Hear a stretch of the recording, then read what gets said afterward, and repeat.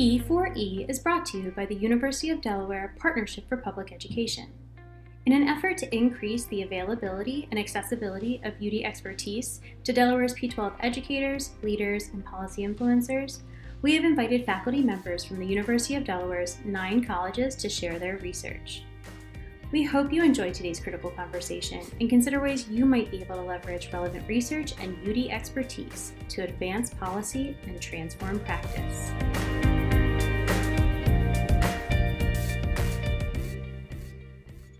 My name is Liz Farley-Ripple. I'm the director of the Partnership for Public Education and also serve as a faculty member in the School of Education. I'll be the host for today's episode, where we are joined by Dr. Ken Shores, Assistant Professor of Education in the University of Delaware's College of Education and Human Development. Dr. Shores' work focuses on issues of educational inequality, including addressing racial and ethnic and socioeconomic inequality in test scores, school disciplinary policy, and school resources. Prior to joining UD, he was an assistant professor at Penn State University, where he received the National Council on Measurement in Education's annual award for exceptional achievement. Before he began his prestigious career as an academic, he was a middle school teacher on the Navajo Nation. Today, we've asked Dr. Shores to join us to talk about school finance reform and its role in reducing educational inequality. Thank you for joining us today, Dr. Shores. Thank you very much for having me here. Happy to be here. School finance has been and continues to be a trending topic for educational policy, with many competing claims about the role of funding in school quality and outcomes. So let's get right to it. Some individuals might argue that school funding reforms aren't effective. To put it plainly, does money really matter? And do school finance reforms have an effect on opportunity gaps and outcomes? Yeah, so as you mentioned, this is an old debate in education. There are these old papers by Rick Hanishek and others published in Ed Researcher and Ed Review, where they try to kind of think through systematically whether this question could be answered, and there was a lot of disagreement about it. The big issue with that old literature is that they didn't really have very good opportunities for high quality research design. And so I think basically what's happening now is we've had kind of a resurgence in research trying to answer this question. And the research has been remarkably, really truly remarkably consistent in the answers that have been generated. And so the answer to the first question, which is, do school finance reforms matter? The answer is yes. Research has shown in many different contexts that school finance reforms, often catalyzed through state Supreme Court rulings or other major legislative reform, have worked to increase the level of spending to low-income school districts. And so we know that pretty well. So then this other question, which is, okay, you've introduced additional funding to low-income students. What happens to those student academic outcomes? And here, again, it's almost kind of shocking how robust this literature is since about 2014. And the answer to the question is yes, that when you introduce new funds to these school districts, academic outcomes increase, both in terms of test scores, but also high school completion. And for students that can be followed into post-secondary and the labor market, we also see increases in things like wages and college completion. So when I say the literature is robust, it really is. Since 2014, there have been about a dozen papers that have been published in top journals looking at this question, evaluating the question in different contexts, using different data, different methodology. And the results are pretty consistent there, which is not that typical in quantitative research. In terms of opportunity gaps, I do think that outcomes between poor and non-poor students, for example, have narrowed as a result of these reforms. But we shouldn't think that educational spending is a panacea for these things. It's one input into the very many different types of inputs that you would really need to eliminate these types of gaps. And the other thing I should say is school finance reforms don't target racial ethnic minority students, Black students, for example. And so there is really not evidence at the moment about whether or not these changes in educational spending have also narrowed other kinds of opportunity gaps for other subgroups that we have reason to care about. And so that, I think, is kind of an outstanding question, whether or not these reforms are really helping to eliminate all forms of systemic inequality. but we do see that they do help to reduce academic achievement gaps between poor and non-poor students. You mentioned that findings are consistent across a lot of different settings and contexts. But it's also sort of important to think about how school funding policy might vary across those contexts. So what should our listeners understand about that variation in school funding nationally? There's a lot of stuff that you could take away about what's different and what's similar across states. So one thing I like to emphasize, because it runs counter to people's expectations, is that ed finance has really changed a lot since 1980. So prior to 1980, school revenues came from localities, so local property taxes. And what that meant was that if you were a high property wealth district, you could bring in a lot of money to your school with relatively little tax rates. So you could pay less in taxes and still have very high quality school spending.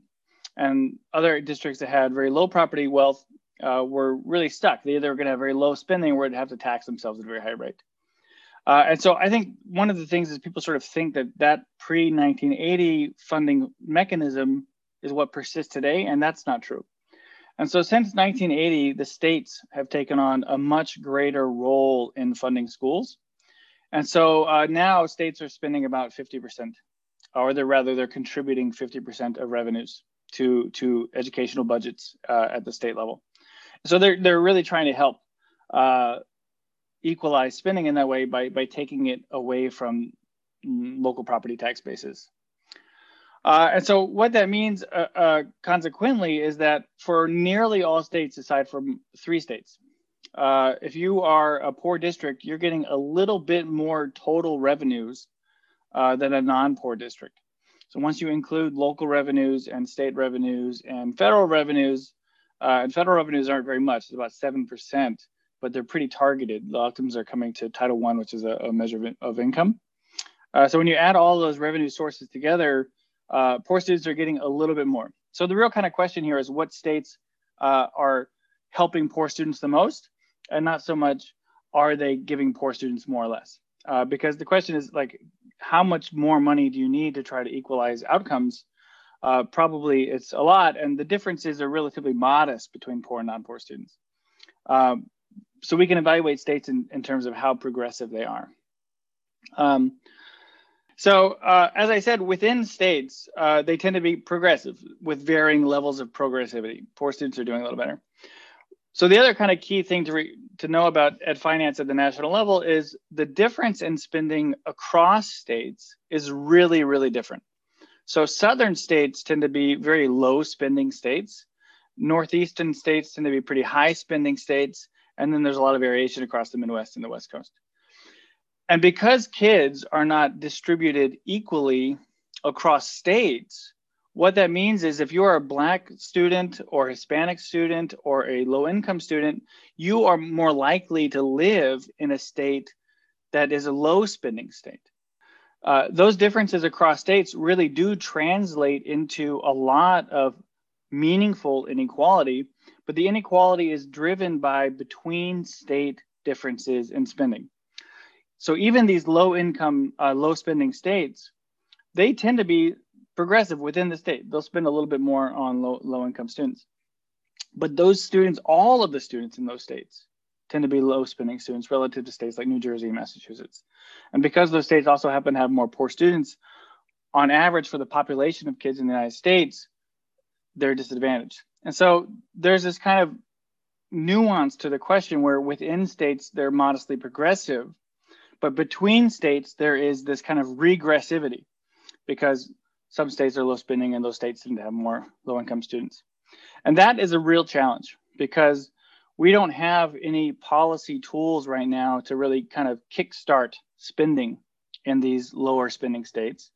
Because first of all, these states tend to be a bit poorer, so they just don't have a lot of, tax base to increase spending anyway. And so how do you get these states to increase their spending to get on par with these more high spending states?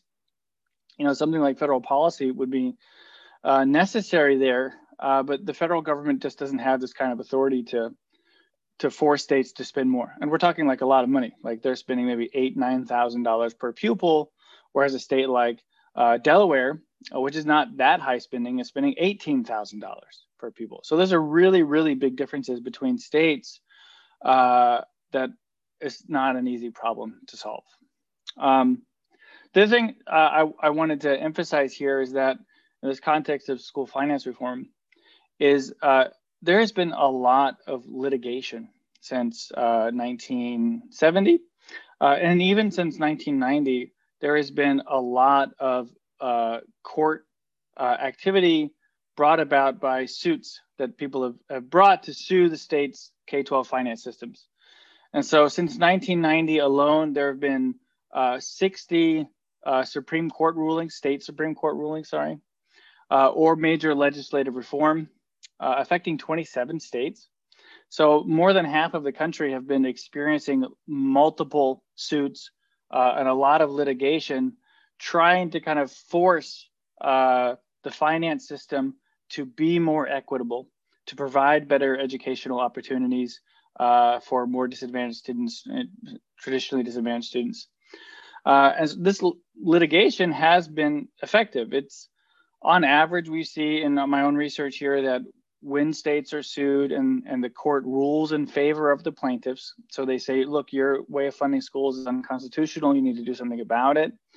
We see that on average, lower income school districts increase their revenues by 6%, which is a non-trivial amount. And we'll be able to kind of contrast that 6% with what happened in Delaware recently in a moment.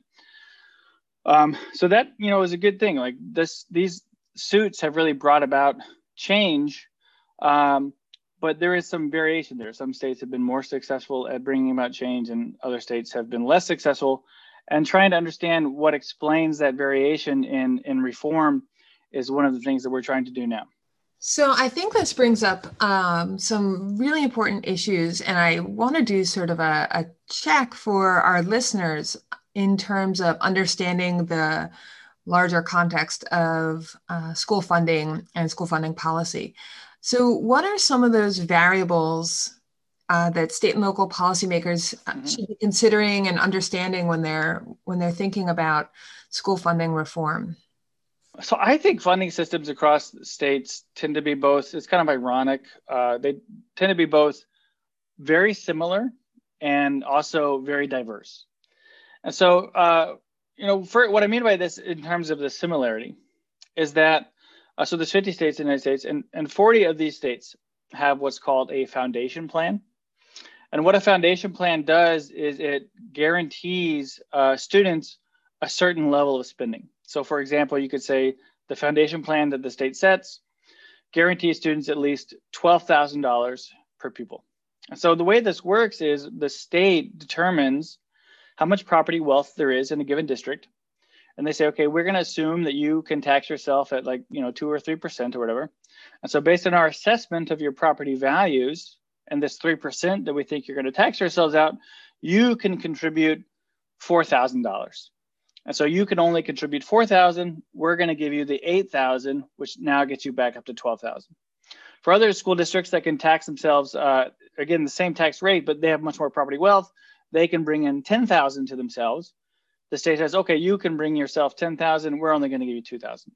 So this is how the state ensures a kind of level of equity. And this is why we see for almost all states that there's parity between poor and non-poor students. Because now property wealth is not really driving your school finances. The state is just going to make up the difference, whatever you can't bring in yourself. As I said, 40 states have something like a foundation plan. In addition, about 40 states also have categorical aid as a component of their funding formula. And what the categorical aid does is it says, okay, we're going to give you a little bit of additional money based on the number of special population students you might have in your school district, which can include things like ELL, IEP, students with IEP plans, or qualifying for free lunch. And so that gives a little bit of extra money to school districts that might have more students that are a bit more expensive to teach. And then on top of that, about 2/3 of states have what are called spending limits. And what a spending limit does is the state restricts how much additional money the district can bring in on itself. So if a district can bring in, $12,000, which gets it to the foundation plan limit. If you didn't have these spending limits, the district could say, look, we're going to tax ourselves a little bit higher so we can get over that 12,000, so we can have more resources.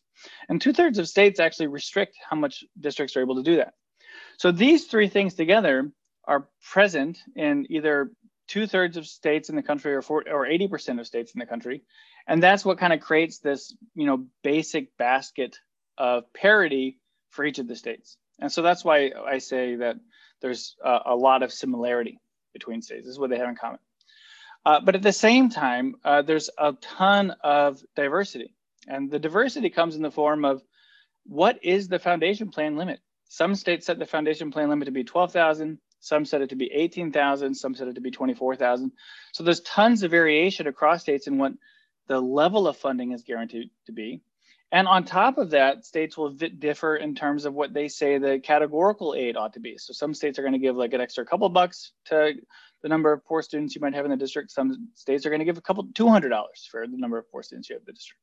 So those differences across states are enormous. And in that sense, no state is the same. They're all incredibly unique in these sort of nuances of the plans, despite having these basic components being so similar to each other.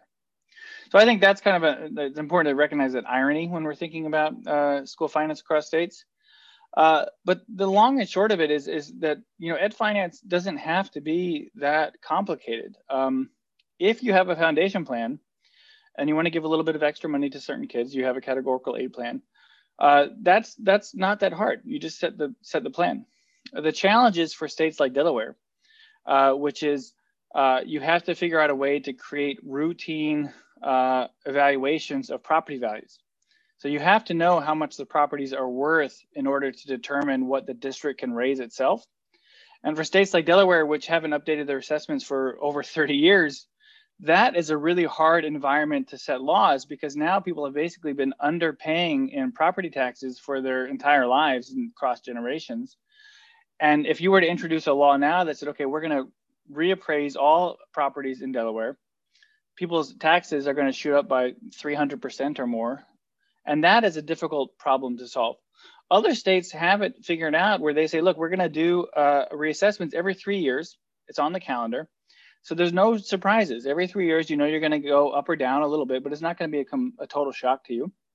And then the state has a pretty current and accurate record of how much you can tax yourselves at, how much money you can bring in locally, and they just give you the difference. In principle, it's a fairly simple thing, but you have to kind of get over this hump, which is, making the properties actually accurately assessed. And I'm not quite sure how we're going to do that in Delaware, but if we could get over that hurdle, then I think it would be relatively smooth sailing after that.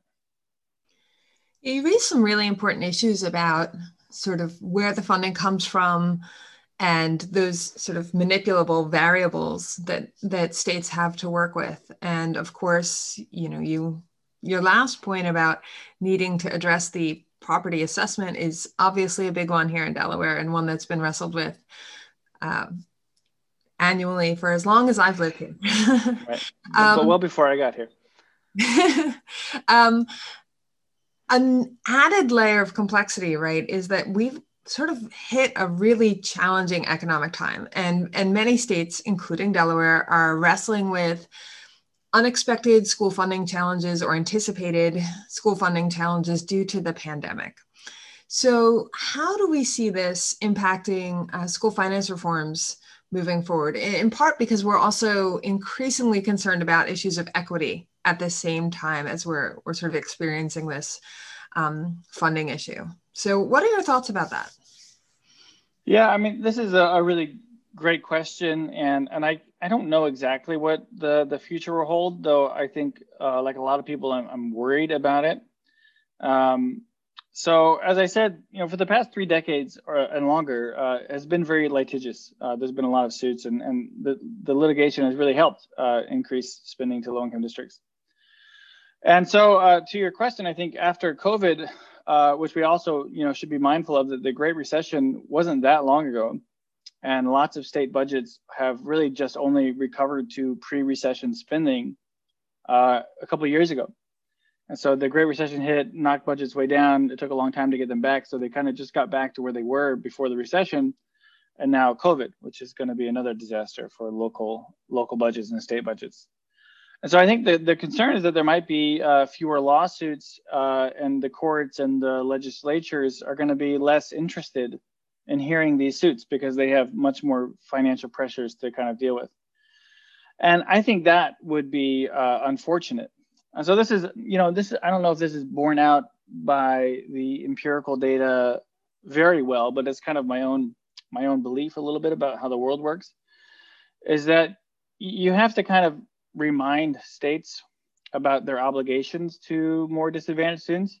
And these lawsuits are sort of periodic reminders that you have an obligation to take care of students who have a harder time taking care of themselves in terms of their finances. And we actually do see this a little bit in some of my own research. So we look at actually states that have experienced multiple school finance reforms, so multiple suits. So you think about this, like New Hampshire, for example, has had about nine lawsuits in which the New Hampshire State Supreme Court ruled that their state finance system was unconstitutional. And the reason why it had 9 suits is because the court would rule and the legislature wouldn't do anything about it. So then there would be another suit, and then the court would rule again, and this legislature wouldn't do anything about it. And 9 times, and since 1990, it's a lot of lawsuits. And so like you have to kind of like shake them a little bit and say like, you have an obligation here. And what we see actually is that states that have had multiple suits and multiple court rulings, those are the states that actually have the bigger impacts on average. So states that have had SFR, school finance reforms, those that get sued a lot and the courts are really active in that, they do seem to kind of increase the results of the suits. And so anyway, I do think that if you don't kind of take this, if you let me use this metaphor, like shaking somebody by the cuff of the shirt, I think if you don't do that, then you sort of go back to the way things were beforehand. And that I think is my concern, is that you'll sort of revert back to this level of inequity that existed prior to this legislative activity. I think that's really interesting. I think that's a fascinating trend in the use of the judicial system to mobilize education policy. I think that's really interesting. We also know from prior research that recessions like the Great Recession, which you mentioned, impacts student outcomes and district spending, right, which you've also shared are related. How do you see the pandemic affecting spending patterns and student outcomes related to funding? Yeah, so I can make 2 comments here, both somewhat related to work that I've done already on this. So one, during the Great Recession, if we can use that as kind of like a historical case study for what's happening now during COVID in terms of what might happen to the budget cuts due to COVID. So during the Great Recession, we had the American Recovery and Reinvestment Act, ARRA. And ARRA was like this big chunk of money, like $100 billion, that was to go to state and local districts. It was going to states who would then kind of spend it on school districts who had lost money due to the Great Recession. So by my own calculations, which we're doing for this book chapter, and actually kind of like a retrospective, is in the first year that ARRA was allocated, it met 96% of the losses due to the Great Recession. So schools lost $100, say. They lost a lot more than 100, but say they lost 100. ARRA basically gave them $96 back, which is crazy. It's a very effective policy. It gave them almost complete coverage for their losses. But it was a lot of money for the first year. It covered 96%. But then ARRA quickly started to evaporate, but the effect of the recession did not. And so then by year 2, ARRA was only covering about half of losses. And then by year 3, it was only covering 8% of losses. And by year 4, it was covering nothing. So ARRA disappeared, it evaporated, but the recession's lingering effects on state finances persisted for a long, long time. And that was devastating. So these educational budgets kept on falling apart, and federal efforts to kind of salvage those declines had gone away. And the willpower to help out localities and states had gone. It was completely gone.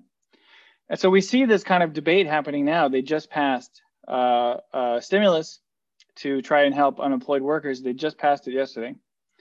And explicit in this legislation is they're not going to help localities and state budgets. So they're going to provide unemployment insurance, but they're not going to help out state budgets. And that's affecting kids. These are the kids and teachers and things like that where, firing workers, classes are going up. It's making it harder to teach students. And so then the second question is, well, do we care? So we have this really robust literature that when you spend more on kids, it helps them. Is it also true that if you take money away from kids in schools, it hurts them? And here there is not as much literature on this, but there are two papers, one by myself and one by Kirbo Jackson, which was just published recently. And we both find the same thing, which is that during budget cuts that took place during the Great Recession, student academic achievement declined. And what we find in my own paper is that there's about a 1-to-1 correspondence. And so we basically do this kind of like benchmarking exercise where we say, okay, if you look at the school finance reform literature and you increase spending by $1,000, what happens to student achievement? And then in the Great Recession, we say, okay, you take $1,000 away from students, what happens to their student achievement? And we see almost like a 1-to-1 correspondence where $1,000 going up helps them by some number, I can't remember, like 0.06 or something like that. Take $1,000 away and it goes down by 0.06. And so the concern here is that these budget cuts to states are going to be persistent and they're going to outlast federal efforts to try to save budgets. And I think we're already observing now that federal interest in protecting state budgets has already disappeared. And the consequence of this is that it will hurt student achievement and that the pain is going to be especially concentrated among lower income students. And so we see this from a lot of literature where if you give $1 to a low income student versus a high income student, that dollar goes farther for the low income student. And if you take $1 away from a low income student and $1 away from a high income student, the dollar hurts more for the low income student. And it's not that surprising, right? Like parents can provide a lot of substitute educational goods to their kids if they have the resources to do so. But if a parent's lost their job on top of now the state firing teachers from that kid's classroom, that's a lot of pain to inflict on a child. And that's kind of what's happening now because of COVID. And I think it's going to continue to happen unless we really try to do something about it. I think that's a great call to action and a reminder that the effects of the pandemic and the effects of the sort of downstream policy implications are not equally felt, right? So this is really, we've always had equity issues that we needed to focus on. And this just, is a reminder that it's even more urgent now than it was before. Yeah. So definitely. that also brings up, of course, our local context. School finance reform is a hot topic in Delaware due to a lawsuit, right, which you've been talking about, that resulted in a settlement of about $35 million in opportunity funding over the next 2 years. So do you think that there are lessons that can be applied from the history of school finance reforms and some of the work that you've talked about that could inform the direction the settlement will take and who will benefit? So this Delaware settlement's interesting because, we should probably try to interpret it in the context of when it took place. So the settlement just happened during this COVID period. And so, if the state had been sued even just a year and a half ago, we don't know whether the outcome would have been different. And so I think, so let me just give a number here and then we can talk about how we might interpret it. So Delaware, as you noted, gets $35 million in this opportunity funding. And that $35 million is about 1.5%, 1.4% of its annual budget. So these big numbers, we have to always contextualize them to make sure we're putting them in the context of how much the state is spending. So Delaware spends about $2.4 billion in K-12 spending, and that was in 2017. And Delaware is a very small state, right? So when you see big numbers, you have to remember that, they're spending even bigger numbers in total. And so 1.4%. And as I said earlier, on average, school finance reforms tend to increase revenues by 6%. So 1.4 obviously is less than 6%. And so maybe we could be disappointed that it's not as large as many school finance reform results have been by historical standards. But as I said, I think it's important to recognize when this took place. And so it's happening right during COVID. Budget cuts are really, really onerous right now for states, all states. And so, maybe this 35 million actually is really good because it's the thing that will help some schools sort of ride out this COVID-induced recession a little better than they would have otherwise. And I don't have a lot of context knowledge about in terms of how this money came about, but I have just heard some talk that it was hard to get even this 35 million. And so I think we should probably appreciate it for what it can do while recognizing that it is not large by historical standards. So second, just to kind of give it some additional context here, Delaware gives about $18,000 per pupil, which is above the national average, but falls behind neighboring states. So states like Pennsylvania, New Jersey, and Maryland, lower than what PA spends. It's quite a bit lower than what New Jersey spends, and it's on par with what Maryland spends. So just to do a little back of the envelope calculation, New Jersey spends $3,700 more per pupil than Delaware.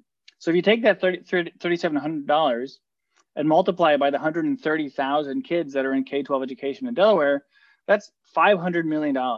So for Delaware to catch up to New Jersey, it would require an investment of $500 million, which is obviously a lot more than $35 million. So then the kind of question is, okay, where do we get this $500 million? So the other thing to recognize about Delaware is its funding formula is kind of antiquated. So as I said earlier, about 40 states use foundation plans. Delaware is one of those 10 states that doesn't have one. And so Delaware's funding system is a little odd in that it gets a lot of its money from the state. So 60% of this 18,000 is coming from the state, which is well above what New Jersey and Maryland and PA are contributing from their states. And it's only getting about 35% from local revenues, which is well below what are being, states like New Jersey, PA, and Maryland are getting from their local revenues contributions. So Delaware is already kind of, in a sense, over-invested from the state, even though it would cost $500 million to catch up to a state like New Jersey. And so if the state wants to chip in that money to try to narrow that gap a little bit, it would even be a greater contributor to Ed Finance. The alternative, of course, is to try to get localities to pull their weight a little bit more. And as we mentioned earlier, that is a big political challenge now, given how out of date these assessments are. And so then the very last thing I'll say is, as I said earlier, most states in the United States are progressive. And the real kind of question is, how progressive are they? We shouldn't let the standard be, are you progressive, yes or no? The standard should be, are you spending enough money to help your more disadvantaged students catch up as best you can to narrow this opportunity gap? And there, in terms of equity, Delaware is not doing that great. So their students in poverty actually get a little less than their students that are not poor as of 2017, but it's basically the same. So the poor students and non-poor students in Delaware get basically the same. That's quite different from other states. In other states, poor students are getting a lot more. In New Jersey, a low-income student on average gets $2,000 more than a non-poor student, $2,000 more. And in Delaware, they get no dollars more. Black students in Delaware get about $200 more than white students. ELL students get about $500 more than non-ELL students. But in New Jersey, which is kind of the state I'm using as a baseline, ELL students are getting $500 more than non-ELL students, but Black students are getting $800 more. And then, as I overstated a little bit, poor students are getting about $1,300 more than non-poor students. So if you look at Delaware in isolation, it's like, oh, it's doing okay. It's either at parity or it's a little progressive. But when you then compare it to a state like New Jersey, it's quite a bit behind. And so, I think we should have a standard that is not just, are you at parity, but are you doing enough? And in that standard, Delaware also is kind of falling behind.